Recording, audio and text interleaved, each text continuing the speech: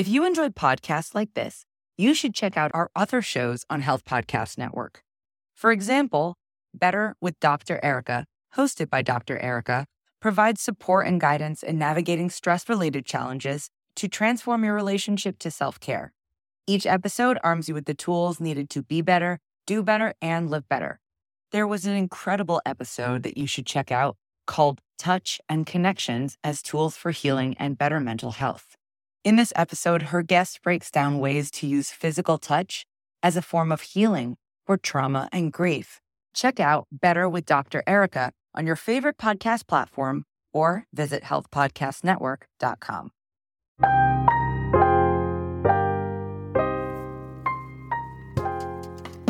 Welcome to the Nurse Wellness Podcast, empowering nurses to manage stressors so they can intentionally reconnect with their purpose, optimize their wellness, and ultimately show up in the world the way they want to be seen. I'm your host, nurse practitioner Wendy Garvin-Mayo, your stress solution strategist.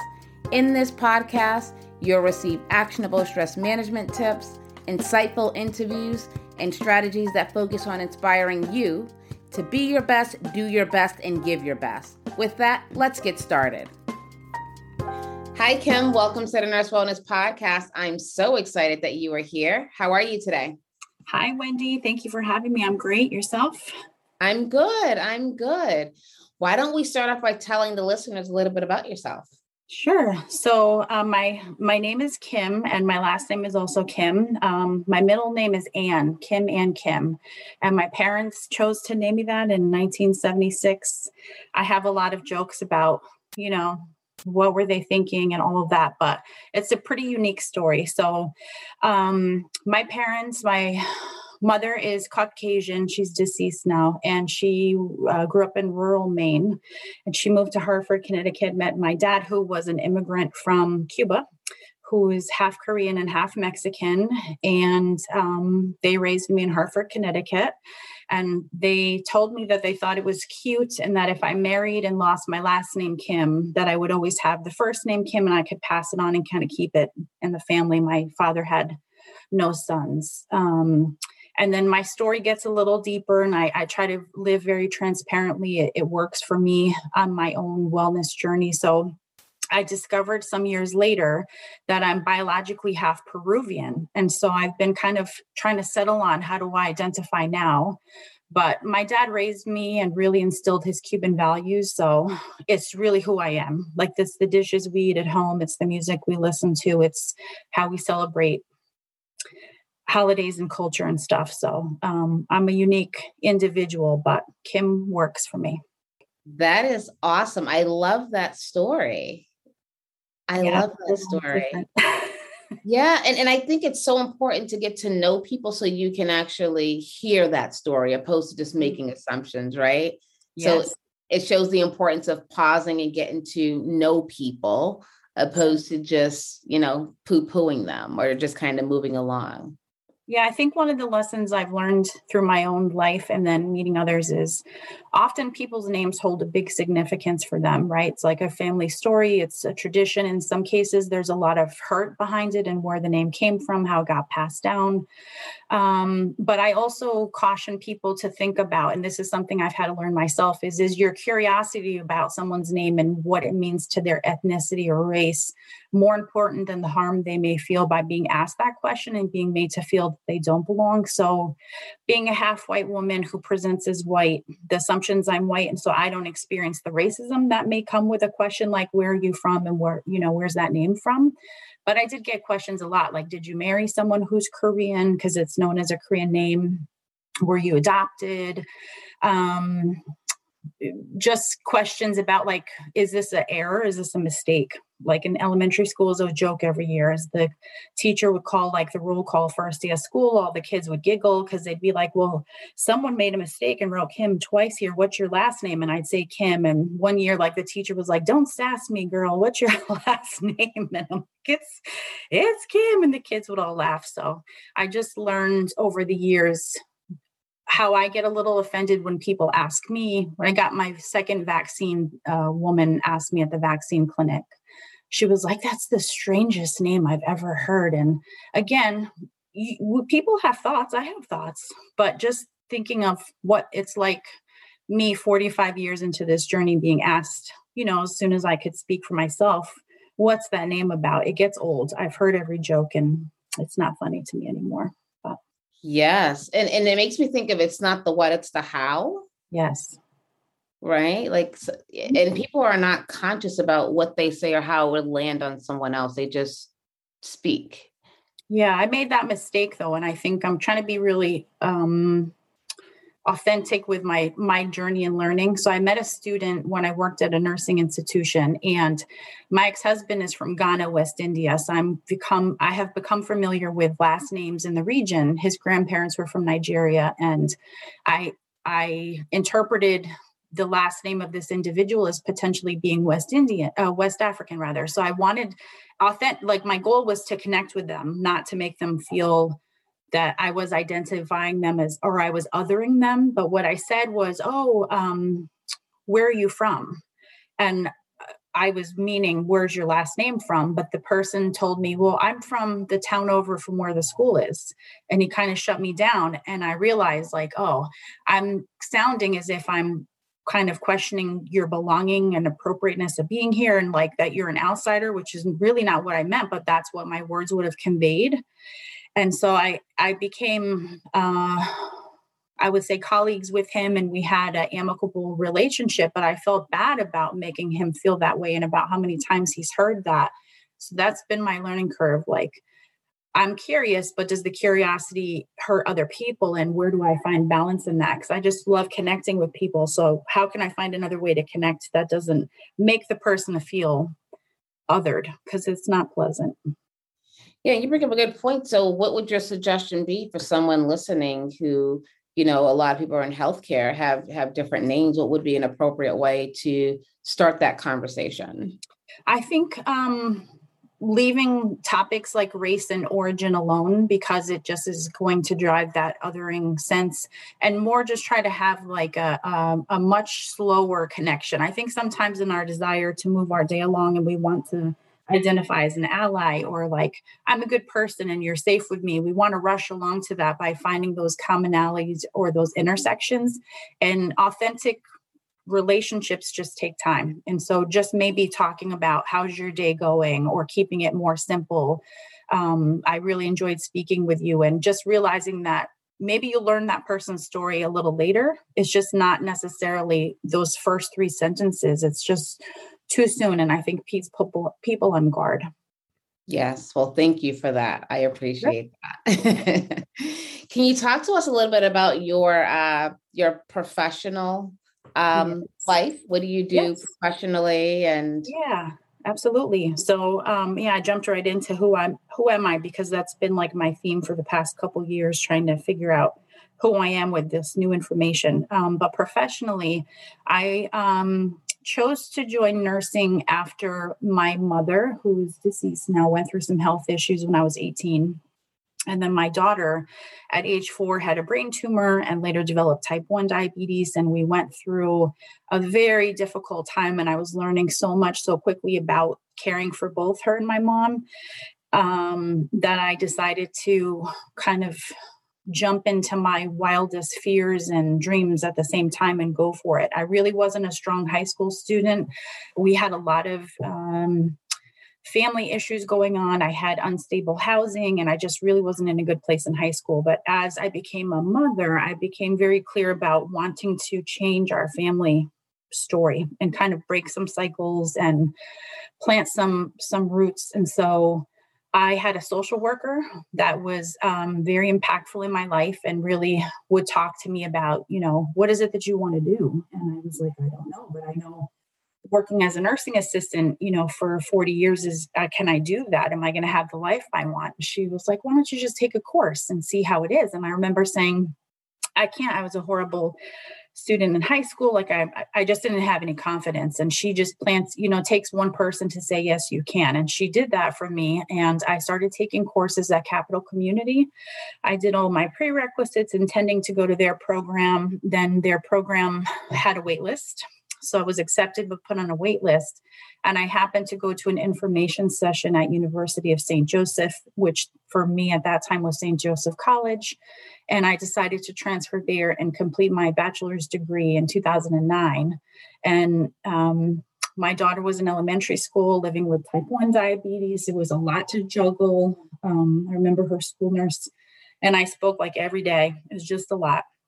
And then unfortunately, my mother died my junior year of nursing school. And I didn't think I was going to make it. It was really difficult for me. My older sister, is the only other person that went to college. And I just remember coming home and asking when my mother was alive to help support me with, childcare or assisting with preparing a meal. And my dad would do the same. And I kept going, but man, it was really hard. And I had a pivotal moment in my nursing studies at St. Joe's where I saw the first Latina nurse educator I had ever seen in my life. And I had this epiphany that, wow, I can complete this program. You're going to be able to do it. But you can also do more. Like this, don't set your limits so low. Not that nursing is low. I don't mean it that way, but you can do more. You can do whatever you want to do. So I just felt really empowered by her presence. I ended up having her for clinical. She was tough. And, the reputation about her was like, she did not play and she was tough. And my classmates didn't like that, but I loved it. I was like, I want to be ready every day. I want to be like her. I want to emulate that high expectation of we're going to really take good care of our patients. And so I did complete the program on time.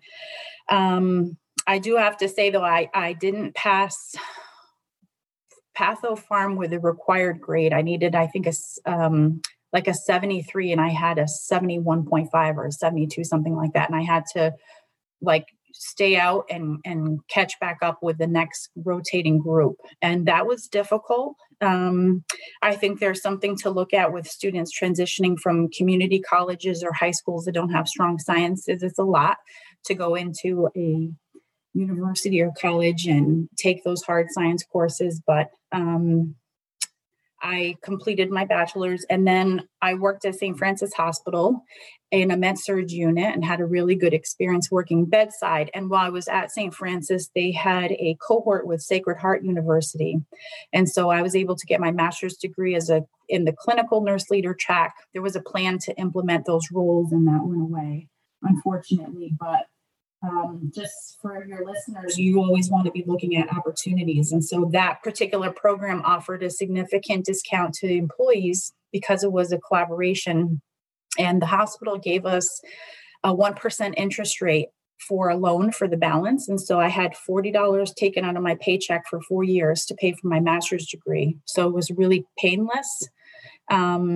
And so it was just like a perfect opportunity for me to get it in a way that was financially achievable in a setting where everyone was working. And so it was really conducive to the work and school lifestyle. And that was my educational career for nursing. Awesome. And what do you do currently today? Yeah, so a lot has changed since my initial job. I started off in med-surg. I completed my master's degree. During my master's program, all of the projects or papers I could write about, I always chose diabetes because I lived it so much with caring for my daughter at home. And eventually she took over her own care. My mother had type 2 diabetes, and they were diagnosed about 6 months apart. So I learned a ton about how different the diseases are. And I remember my final project, I guess my thesis project, I helped the hospital revise their hypoglycemia policy. And so in that work, I got introduced further into this role of what's called a certified diabetes educator, which is now renamed to certified diabetes education and care specialist. And so I had an opportunity to work for the ACO arm of a hospital and work as a nurse navigator. And they in turn wanted to bring on a diabetes educator. And they offered for me to take a prep course and sit for that exam. And so I had then become a certified diabetes educator. And for the past 6 years have worked kind of both at the same time in nursing academic either settings as a clinical instructor. I've taught some courses in person. And then also in the diabetes world, I've mostly worked inpatient helping hospitals facilitate a full spectrum diabetes program. And currently I work for Sohn Health, who is affiliated with Trinity Health of New England. And I was hired through a grant to contact adult patients living with type 2 diabetes and really investigating social influencers of health and seeing if I can make any impact on helping the patients access information, transportation, nutritious foods, and support over the phone and helping them achieve their health goals. Yes, very nice and very important work. Yes. And this is where I want to kind of bridge the two, because we talked about your identity and now bringing you into the healthcare arena. And I want to kind of touch on the diversity, equity, and inclusion piece, because that's where we align.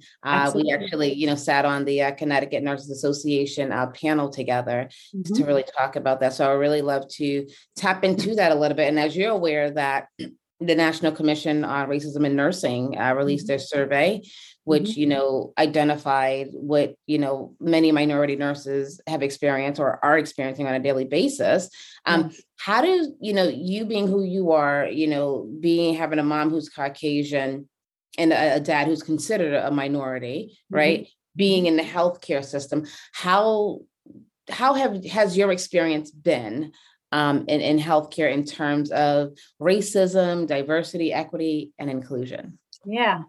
It's all very much intertwined, who I am and then entering the nursing workforce.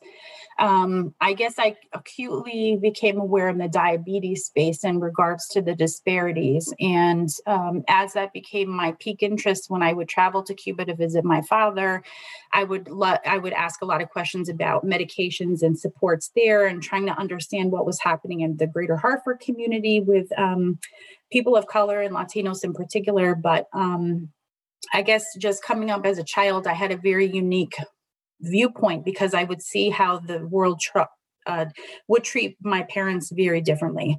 So I would see my mother navigate going to the store, interacting with police, talking to teachers at my school, people just respecting her, not being rude or nasty with her. In contrast, I would see my dad get harassed, called various names. Again, my dad was othered all the time because of him being Asian and indigenous Hispanic. So he's Mexican and Korean, and he's darker complected. He would get a lot of questions about his ethnicity, and he didn't speak English as a primary language. So you get a lot of questions with language. So how it translates into my nursing space is that, again, when I noticed that this was my first Latina teacher, then I was like, well, wow, I don't think I've even noticed how white all my educators have been throughout my education. But specifically in nursing, I had all white female educators. And I remember when I graduated nursing school, the chair of the nursing division had exit interviews with all the graduating seniors and said, do you have any feedback or questions? And I said, yeah, why aren't there more diverse nurse faculty here? It's concerning to me that I only had one Latina and I didn't have any African American or Black or any Asian and really no males. And I was just very curious, why is that? And so I remember her saying, well, we don't tend to get a lot of diverse candidates, but it's not that we wouldn't welcome them. So you should go back to school and you can, be part of the change that you want to see. And that definitely was something that stuck with me. But working in nursing, I just remember very sadly observing how patients were being treated. And so last week I was a speaker with Dr. Lucinda Canty and two other panelists at University of St. Joseph. They had their annual Nightingale lecture. And the topic was reckoning with racism in nursing. And there's a documentary that Dr. Canty's putting together. And I was interviewed for the documentary. And the story I shared was that there was a male patient who was Puerto Rican who had a very severe medical condition that caused lots of pain. And my colleagues were choosing to not administer his around-the-clock pain medications because they felt that he didn't look like he was in pain. That was their feedback. And I remember being approached by the palliative care team saying, we really want you to have him every day you work. You speak Spanish. He likes when you're his nurse. And we're noticing when we look back, you're one of the only people actually administering the pain meds as we prescribe them. And I was a nurse maybe a year and a half. thinking back, that's like so atrocious. But in the moment, all I could think of was absolutely, I'll do whatever I can to help this man, have a better outcome or have a better day. And I remember one of my colleagues who happened to be my preceptor when I first started, and I had a really special place in my heart for her because she taught me so much. She was kind of like one of the mother hens on the unit, and she definitely took me under her wing. And I remember she came back into the lunchroom one day when I was there, and she was talking about this same patient, and she's like, why is that man always calling on the call bell in Spanish? People need to learn English if they want to live in this country. And I snapped for the first time ever at her, because again, she was my preceptor. I had a lot of respect for her. And I was like, I think you forget who you're talking to. Do you remember me telling you my dad is Cuban and English is not his first language? That's really offensive. But second of all, this gentleman's from Puerto Rico, which is part of the United States. And why does he need to speak English? And I remember thinking back to my nursing school days of what I learned in that. Sometimes when people are in acute distress, and this gentleman was in extreme pain, people often will go back to their primary language. So if we know this in a scientific, fact, why can't we apply that? And he went on to leave our unit and go to a nursing home, and he ended up passing away from hypoglycemia. So I just was so really connected to this gentleman. And, I saw him as someone similar to my dad who just didn't get the care he needed. And the fact that there was no repercussions for people choosing not to administer orders was really the kind of, breaking point of me realizing I'm either going to stay quiet about this stuff or I'm going to be a voice for change. And where do I want to land on this? And that's really what triggered me becoming more active in a minority nursing organization and really just looking at who am I going to be at the end of the day. And it comes full circle because you were just saying that you can do more than just being a nurse. Yes. And that's what it really is. As a nurse, we can make a difference in our communities. It's not just at the bedside. It's what you do. Really, it's what you do outside of the bedside, right? What you're doing outside of the healthcare institution. Like you said, who are you, right? Yeah. Not just that's but how are you having impact. So what organizations are you a part of and what initiatives are you involved in? Yes, I would love to talk about that. So my association is with the National Association of Hispanic Nurses, which is a mouthful. Our acronym is NAHN, and I'm part of the Hartford chapter. And so we have been in existence going on 12 years. It was founded by 4 Hispanic or Latinx nurses who really wanted to see some representation and collective action for Hispanic or Latinx nurses. And I joined that organization, I want to say in the mid 2000s, no, later than that, 2010-ish, about there, 2011, somewhere around there is when it started. I was actually part of the Connecticut chapter with Maria Kroll for a brief period, probably close to a year. And I got pregnant and had my daughter and had stopped participating and then joined back with Hartford. So for Hartford, I served as the president just looking back at the years, 2019 through 2021. And in my time as president, I was able to really get our chapter to look at kind of who are we in regards to anti-racism and looking at what are we doing about equity and inclusion, and really kind of immersing myself in the statistics. So the statistics are that about 6% of Connecticut's nurses identify as Hispanic or Latino, Latinx. We use those terms interchangeably.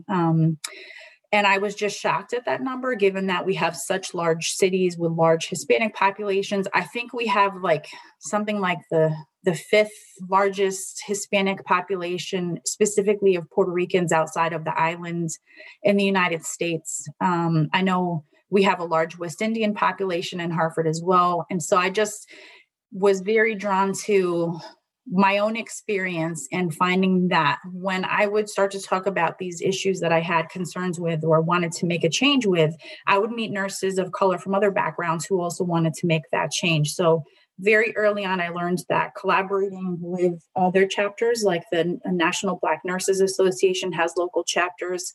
The Northern Connecticut Black Nurses Association was one that we really consider ourselves like sister chapters at this point. We do a lot of initiatives together because we find that when we bring our students together, we're having, unfortunately, unpleasant experiences in their nursing programs or nurses who are practicing or experiencing racism, as the commission found, right? That together there's a little more support and power and unifying. So one of the things we're working on right now is, as we went through the COVID pandemic, our nurses were extremely burnt out. And our nurses were experiencing this like second layer of trauma where they were seeing more people of color dying from COVID. And so they had a different set of responsibility in trying to educate our communities and feeling safe in taking the vaccine. And so we were tapped upon to do a lot of vaccine administration because we were more trusted. We had connections to the community in regards to places where hospitals could set up vaccine clinics. But our nurses were just experiencing so much burnout. So at one of our meetings in 2021, we were talking about some statistics that had come out. There was an article in 2021 that found that female nurses were at double the were dying by suicide at double the numbers of females from the general population. And we were like, wow, this is really concerning. And we took it a step further to just talk about, like, when was the last time any of us were educated about suicide prevention, aside from what we needed to learn to care for hospitalized patients when they were on suicide prevention and having assessments routinely about feeling that they may want to harm themselves. And so we did a little digging and we found that there's a course called the Mental Health First Aid course. And we learned that Wheeler Clinic offers this course, and it's really not a high fee for someone to take the course, but we thought that if we investigated our members taking this course, not only to position themselves to help their patients in a deeper way by understanding some of the things people may say if they're feeling suicidal, knowing how to refer them for resources, but really just identifying that as nurses of color within our own communities, we are identified as reliable and trustworthy people. And so if we have community members, so this happens to all of us in nursing, we have our if we're in a church or a mosque or a synagogue, our congregation members may reach out to us and say, hey, my uncle was diagnosed with diabetes, Kim, can you help him?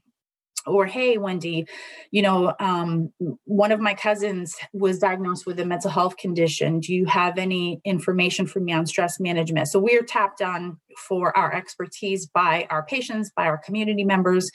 And then in a way we really don't like to talk about very often is by our own family members. And then it gets really difficult to navigate through helping them.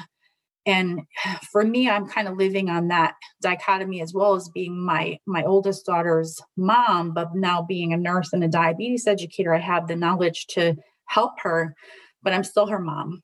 But to get back to the project, we ended up applying for a grant, and we're awarded a grant by the Connecticut Health Foundation to have our members of Non-Hartford, Connecticut and Northern Connecticut Black Nurses Association all take this mental health first aid, and then just check in to see how it helped them and what information was retained over time.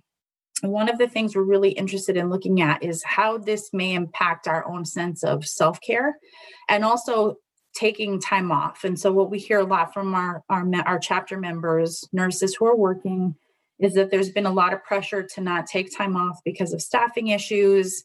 I think, we tend to just be the type of people as nurses who just go and give of ourselves. And even when the bucket's empty, we get up and go back tomorrow and start giving from the deficit. And it's really brought an awareness. COVID has really brought an awareness to nursing, to staffing issues, but into our own mental health. And so we really wanted to make sure that we were skilled and had the ability, should one of our colleagues turn to us and say, this is different than me having a bad day. This is me feeling like I need to give up. Us being able to navigate through asking questions and knowing what to do to help them.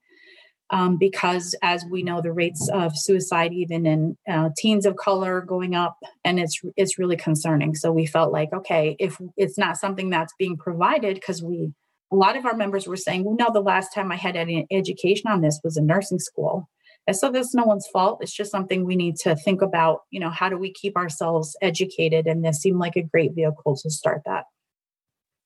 Yeah, it sounds like an amazing program. So can anyone, if someone's interested, someone listening and they're interested, can they tap into this mental health first program? Yeah. So this particular grant program project that we're working on is exclusively for our members because we secured enough funding for our members. But Mental Health First Aid as a course is available and it's offered through many larger institutions. So people can go on Wheeler's website. Also, the Institute of Living offers this course, and there's a version for youth and there's a version for adults. And so I highly recommend anyone that works with students, whether it be in K through 12 or higher education, consider taking it. Many people can actually access the course for free through some of those institutions. And in some cases, folks have to apply, but I'm noticing if you go on their websites and see they'll list the courses that are offered, and some of them will show like they're exclusively for groups. So like ours is for our members, but I'm noticing a lot of like EMTs and firehouses and different organizations are going through this course because suicide is touching us all. And so we need to learn how to prevent it. And I'm always willing to direct people in the right direction. So if folks are looking for how to access information, there's a few different ways to get there. Yeah, no, I think it's really important. I think every healthcare institution should have this available to all of, especially frontline, not just nurses, but all healthcare professionals, as well as nursing schools of nursing. I think that's just a population that we really need to tap into and drill down and make sure that they are prepared mentally and physically for what they're about to launch into. So Kim, how can people get in contact with you if they have questions and they want some assistance with accessing resources? Yeah, absolutely. And I think specifically with college age students, when we think about when the pandemic began, they went from being in the classroom to being remote in their dorm rooms to being sent home, totally isolated from their friends at an age where those relationships are really impactful in their well-being. I agree. And so student members of our organizations have been able to take the course, but I agree. It's really, really important. So we have social media pages. So non-Hartford chapter, we have Twitter, we have Facebook, we have Instagram. We do have a website, although we tend to have a bit more information on our social media networks. We tend to try to share information about vaccine access or whatever's going on within Greater Hartford region. But if you just Google search non-Hartford, you're going to get all of that to pop up. Awesome. Well, thank you so much. This was such a great conversation. So much information, so many nuggets. But before I let you go, can I take you through a rapid fire? Yeah. Awesome. So let me know the first thing that comes to your mind to answer the question or finish the sentence. Okay. Wellness means? Self-compassion. I know I'm stressed when? I know I'm stressed when I'm not taking enough deep breaths. And my go-to stress management solution is? I really like this technique by Mel Robbins of counting from 5 backwards. 5, 4, 3, 2, 1. So I've been trying to explore our brain wiring and when we've had exposure to trauma, how we respond. And for me, having a child with severe illness at a young age, I always tend to go like down the rabbit hole really quick. So I'm trying to work on that. And that helps to kind of just switch your mind around from going down the natural progression when you're feeling really, really stressed. So 5, 4, 3, 2, 1, like that technique. I love that. And it's very simple, very simple. Just pause. And I love that. One thing you learned about yourself during this pandemic is? Yeesh, that's a good one. We're stronger together. Absolutely. And one word that describes you is? Based on this interview, wordy. I'm a chatty person.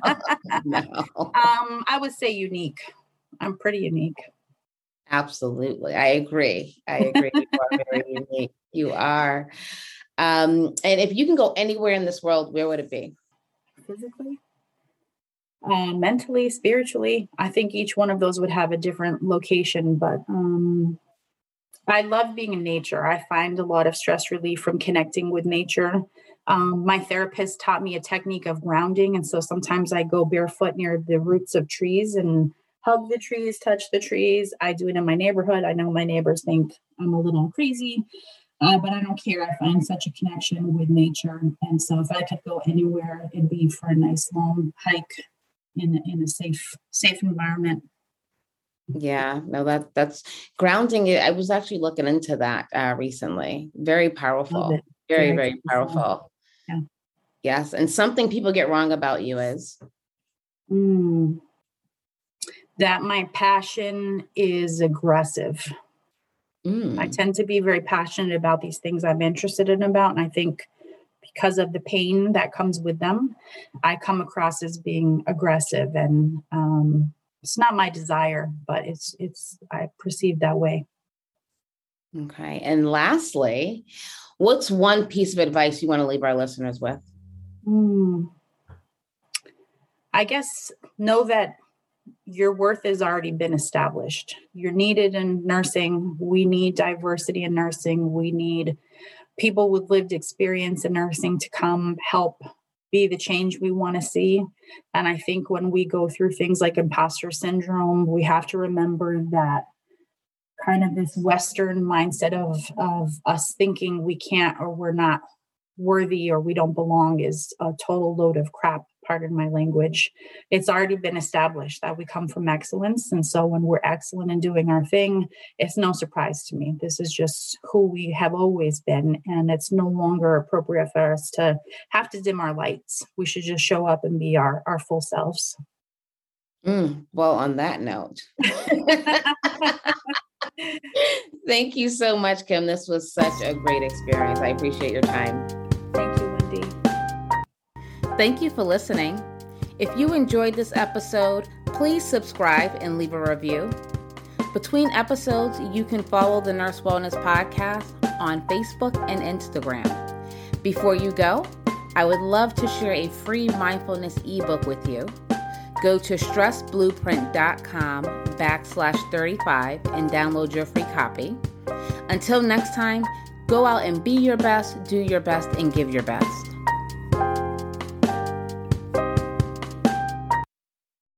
If you enjoyed podcasts like this, you should check out our other shows on Health Podcast Network. For example, Better with Dr. Erica, hosted by Dr. Erica, provides support and guidance in navigating stress-related challenges to transform your relationship to self-care. Each episode arms you with the tools needed to be better, do better, and live better. There was an incredible episode that you should check out called Touch and Connections as Tools for Healing and Better Mental Health. In this episode, her guest breaks down ways to use physical touch as a form of healing for trauma and grief. Check out Better with Dr. Erica on your favorite podcast platform or visit healthpodcastnetwork.com.